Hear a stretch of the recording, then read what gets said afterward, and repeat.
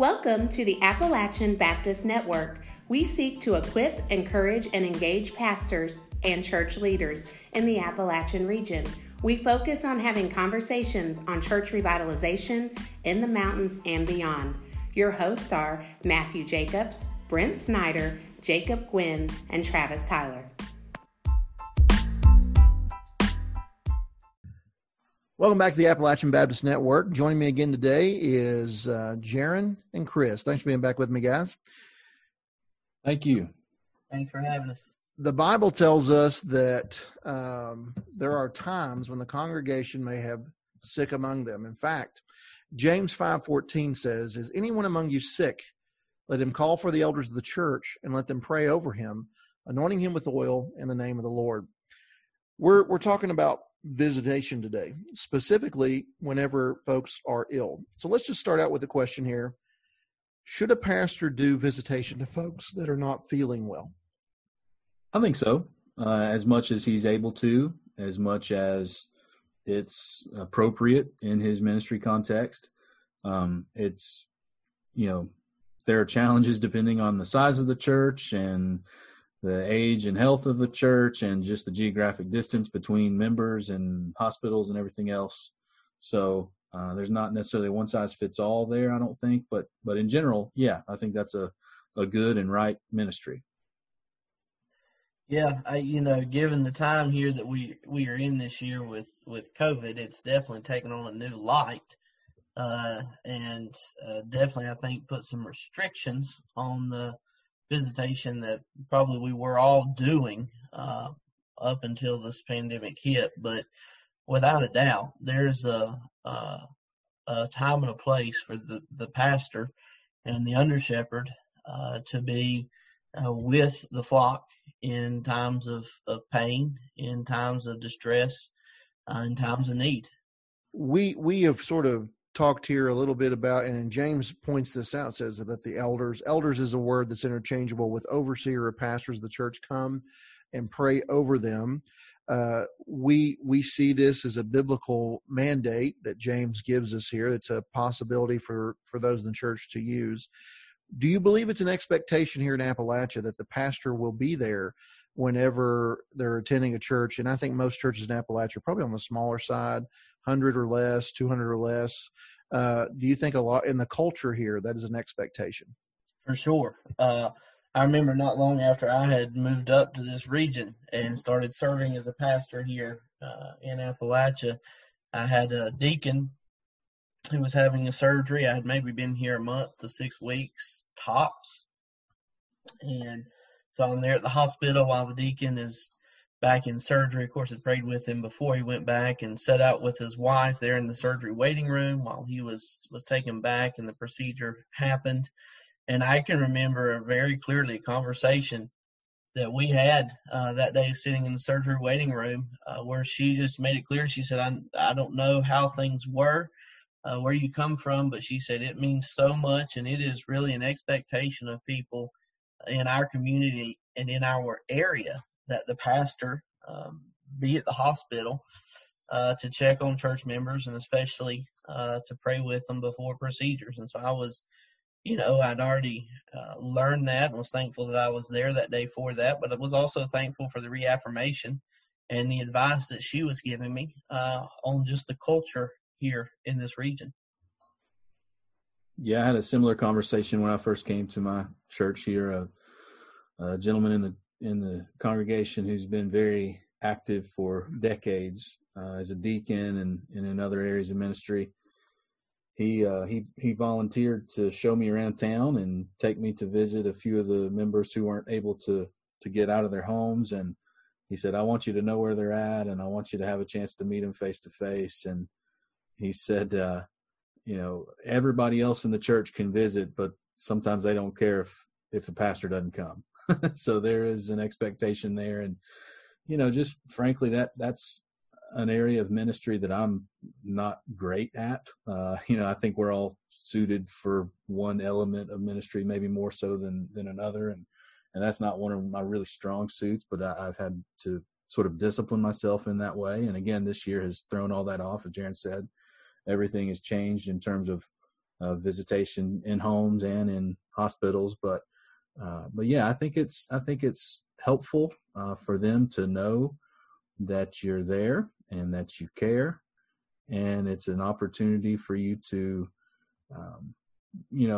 just provide an ear if they have questions about what they're going through or how they're trying to, understand what God's doing in their life and the sickness and the suffering and all that. So I think it's helpful in a number of ways. But I will say, even though there's a primary expectation for the pastor to be doing this, that's really the sort of thing that should be part of an every member ministry. I mean, there's no reason at all that other people shouldn't carry some of that burden. And one of the things that I have been most proud of in my ministry has been times when I've gone to the hospital to visit somebody and there's already a couple church members in there. That no doubt is a joy for me to see. Yeah. Well, just to be clear, so that we may have some lay folks that are listening, I'm going to go ahead and say this because I think it's true. Once a church reaches the size of 100 regular attenders on Sunday morning, it becomes nearly impossible for a pastor to make all of the visits. Now, we're talking primarily about visiting the sick, but let me give you one example. One day I had a family who lost their mother and another family who also lost their mother within a day or two. They had the funerals at the same day at the same time. Another issue that we have is surgeries that are scheduled same day, same time, or surgeries that are scheduled in 3 different cities but are all the same day, and they're all close in time, and there would not be enough time to commute between the 3. Sometimes you have to pick and choose which ones you can go to. And, of course, I'm speaking about a pre-COVID visitation environment, and eventually probably will be a post-COVID visitation environment. So, and there are a lot of different types of visits. And so before we get into a little more practicality on how to do them, how do you know when you should go and when you shouldn't?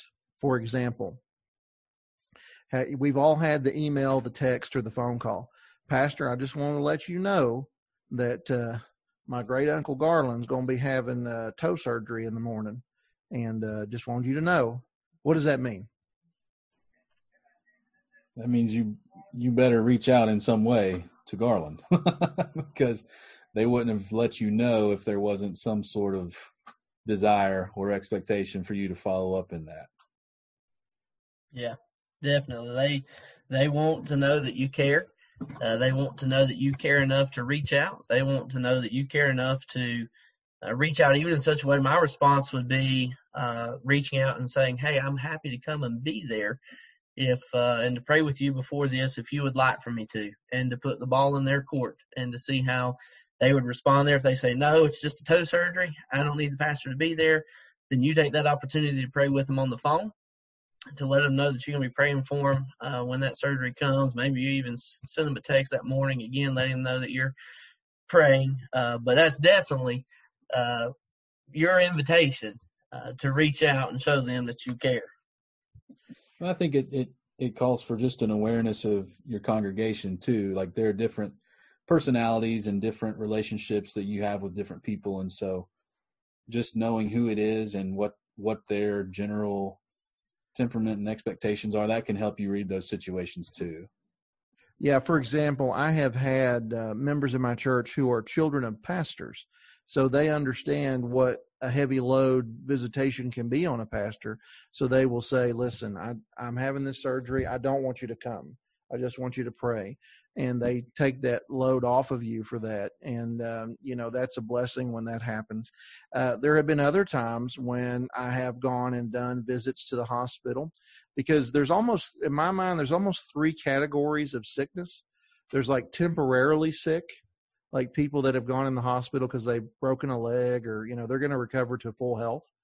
Then you have chronically sick. So these are people that are not necessarily dying at a fast rate, but that it doesn't appear they're going to stay well for a long period of time. And then you have terminally ill, which they're sick and they're not getting better. They're not going to get better. And do those visits look different in each one of those scenarios, you think, brothers? Yeah, I would say so. Definitely, because you're going to have a different goal in some ways. Probably the same main goal, but I guess different approaches to the attitude of that visit, to what you want to share in that visit, how you're going to minister in those different circumstances with those visits.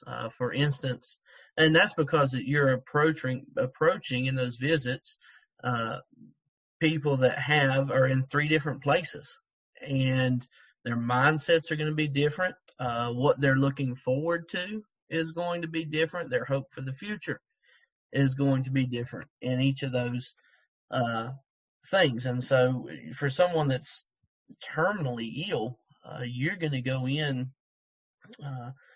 with an attitude of comfort and support. I would think an attitude of really wanting to make sure that you get to spend time cherishing with them the things that they want to share with you, but also praying for their strength and their perseverance and their continued trust in the Lord, with also making sure that you remind them of the wonderful hope that we have in Christ of what is to come. Whereas that's going to be completely different for someone that is dealing with a short-term, temporary illness, and even different for the one that's more chronic. So I don't know if you want to go into all 3 of those stages, but that would just be one way, I guess, that you would think about, especially someone that's got a terminal illness. And I would also say that you want to be, maybe we'll get into this here in a moment, but you want to kind of have a general idea in your mind of what you want to do, what you hope to do, how you hope to minister to them, and the basics, I would say, should pretty much be the same in any of those situations, in terms of, you want to point them to the truth of God's word. You want to point them to his faithfulness and the hope that is there in him. And I think about that because I remember one gentleman in particular, he had a procedure scheduled at the hospital. Wasn't supposed to be a really big deal.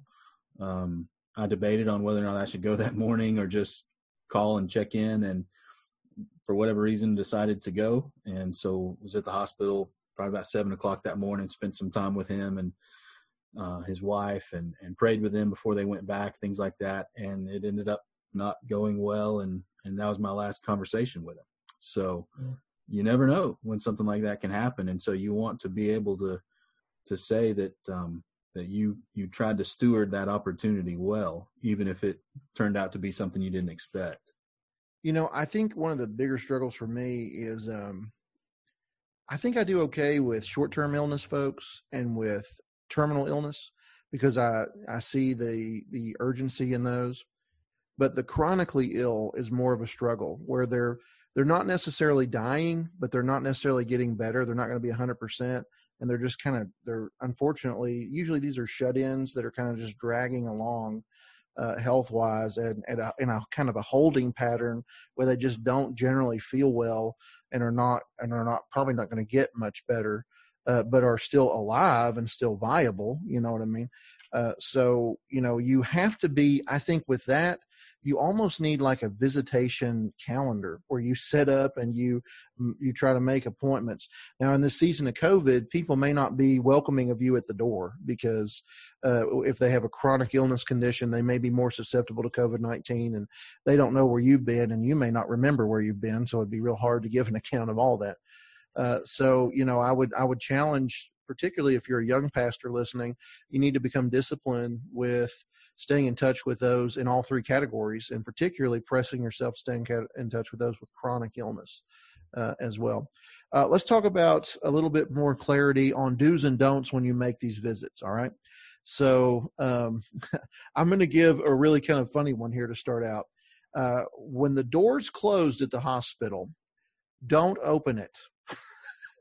You need to either check at the nurse's station or you need to knock and be ushered in. When I was a young pastor, one of my first experiences, a lady in our church, she had to be like 90. She was in the hospital and the door was kind of cracked, but it wasn't shut all the way. So I assumed it was okay to go in. Yeah, she was changing. And I don't know who was more embarrassed, her or me. So if a door is mostly shut or all the way shut, don't come barging in, right? I had a similar experience. I did knock. The door was pulled mostly shut. I knocked, said, I don't know what I said. Can I come in or something like that? And the patient said yes, but they didn't recognize my voice and they thought it was the nurse. So it was not a moment where they wanted their pastor walking in, and it was not a moment where I wanted to walk in, but I did not adequately identify myself. So yes, knock and make sure they know that it's you. And that's where even a phone call beforehand can help to say, hey, I'm planning to come by and visit you. You're going to be in your room. You're going to be up for a little talk, that sort of thing. Because you never know. They, especially in a hospital, they may be downstairs for a test or something like that. So that's a good idea. I guess if I was going to share my story on don'ts, it would be don't stand on oxygen lines. First visit I ever went to was a staff person at a church. I went with the senior pastor. Had not been at that church long. There had been a member a lady who had been chronically ill and was now, in her last days, had a healthcare nurse there with her 24/7 at the house and her daughter.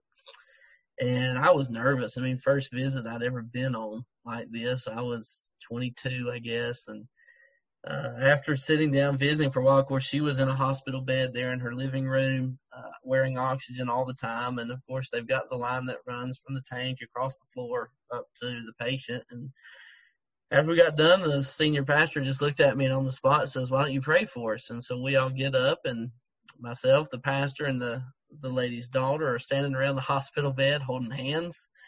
And I'm praying and had no idea I was standing on the oxygen line.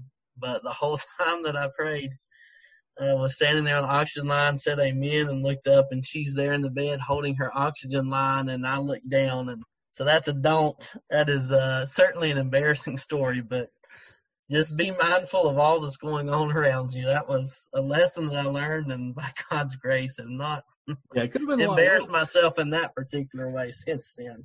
I was wondering why she was changing colors. I thought the prayer was so good that she was just green with envy. Another don't is, and this probably people should know this, but I just don't sit in the bed with the patient. I've seen pastors do this sometimes, particularly if you have a terminally ill patient. I would almost caution you to ask permission to touch them before you touch them, because they could be in severe pain, and a touch could actually hurt them more.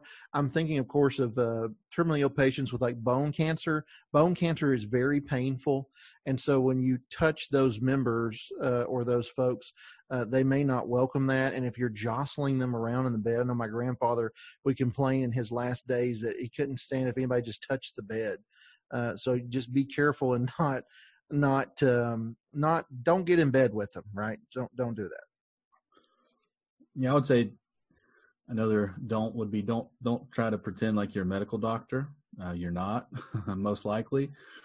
So commenting on the severity of the illness or something like that, you probably don't need to try to do that. You don't need to try to say, well, my cousin had the same thing and here's what happened with him. You don't want to give any sort of false hope or bad expectations either. Yeah, he died from that 2 weeks later. Yeah, you don't want to do that. And this might differ depending on where you're at and what your context is, but in a community like ours, there are only a few hospitals that people are going to be at, and so it's likely that over time you'll have experience with patients who've had the same doctor. Don't comment on their choice of doctor or the doctor that was assigned to them. Don't be like, oh, I don't think he's the guy you want. That's not what you're there for. So. All right. Any more don'ts you could think of? If not, let's give some quick do's. Any more don'ts? All right. Here's one do that's very simple and very practical. Do pop in a mint or a piece of gum, preferably a mint, because people don't like you to be chomping away. I know we have masks now, so the only person that smells your breath is you. But when the masks come off, remember to freshen your breath before you get close to people in a hospital room. There's not a lot of room in those places. Any more dues? Especially in light of what's going on right now, I guess the do would be to not only with the mint, but make sure you wash your hands. There's the hand sanitizer outside of almost every room. Always a good thing to use those, just because, like you said, especially if you've already been out doing visits that day, you could have been around someone else that's been sick. You don't want to carry in germs to someone who's already facing a battle there in the hospital room or nursing home or whatever the visit might be for. Yeah, I would say do direct their attention to the Lord. So I think even if it's going to be a quick visit, try if you can to just, maybe read a short passage of scripture with them, remind them of the truth of God's word, take some time to pray with them and any family members who are there. And sometimes that's all that you need to do. Sometimes you don't need to hang around any longer than that. But there are times when it can be helpful, and you have to know the person and be able to maybe read the situation a little bit. But there are times when somebody, especially in a terminal case, might want to talk a little bit more, or might want to ask some questions about, why God has let this happen and stuff like that. So just be prepared for that situation. Maybe make sure that we're not going to have all the answers, but make sure you've thought through kind of a theology of suffering and what is a pastorally responsible answer to a question like that, and rely on the Holy Spirit, rely on His guidance in those situations. In addition to that, I would say do watch your time. Like Chris said a minute ago, I understand that a lot of folks you may go longer with, but when I first got in the ministry, my mentoring pastor told me 20 minutes is a mark. Once you hit that 20 minutes, judging on the situation, shouldn't try to go much over that. You got to remember, this person's in a bed and they don't feel well. They may not feel like carrying on an hour and a half long conversation with you. And then another thing that I'm going to say in the do category is do permit moments of silence, right? Sometimes the patient may just want to sit back, or the member may want to sit back, close their eyes, and just be silent for a minute. And that's probably uncomfortable for a lot of people, just to sit in silence with somebody in a hospital room. But I've had it happen several times, and it's just kind of part of the deal, Yeah, one thing that, in light of what Chris said about take them to the Lord and spend time with His Word. One thing that I have found I've just seen the Lord use not only beneficial to me in those visits, but also it seems for the one you're visiting, is to be able to perhaps even implement some scripture from what you've read that morning in your own quiet time. I know it's easy to take some scriptures that are just well known, that are tailor-made for going to make those kind of visits, but it's interesting to see how the Lord can take some verses that perhaps you've never thought about in the context of visitation, but that you've spent time on that morning. And it's when you are able to take those verses and see how they minister to someone in that moment of need, it seems like the Lord places them deeper in your heart in a whole lot quicker way than just those mornings where you read through, you pray through, and you continue on your day. I guess that you seem to learn the scriptures in a deeper, more meaningful way when you think through in those unique times and days where you can use them to minister in a situation that arises on that day. Are there times that we need to turn our visit in the hospital evangelistic and make it very gospel centered? I would say yes. Yeah. I mean, well, every visit should be gospel centered if you're wanting to do any eternal good. But in terms of evangelistic focus, yes. There will be times when you're called to visit someone that is not as familiar. Maybe they're just connected to the church family, not really an individual that maybe you've not had a chance to hear their testimony or have that certainty that they really know the Lord. And that's a time, even if it's not a terminal illness, when they're suffering, when they're hurting, that's a time when their heart's probably a little more sensitive to eternal matters. And so, yeah, I don't think there's anything wrong with taking advantage of that opportunity. I think that's a way you steward it well, is to turn their attention to the Lord and to try to find out where they are in terms of their relationship with Him. And honestly, I think most people just they expect that. I don't think you're going to offend them, right? If they know a pastor's coming to visit, I think they're going to probably expect that. And so don't be fearful, I guess, of offending them in that situation. Yeah, you never know what the future holds for you or the person that you're there visiting. It might be very well your last opportunity to share the gospel with the person you're there visiting. We had a church member who had a family member not too many months ago that had spent some time in the ICU at a local hospital. He was not a believer and never had an opportunity to visit him except for when he was in the hospital. He just didn't want to visit at his house, especially from a pastor, but went to check on him that day and had the opportunity to share the gospel.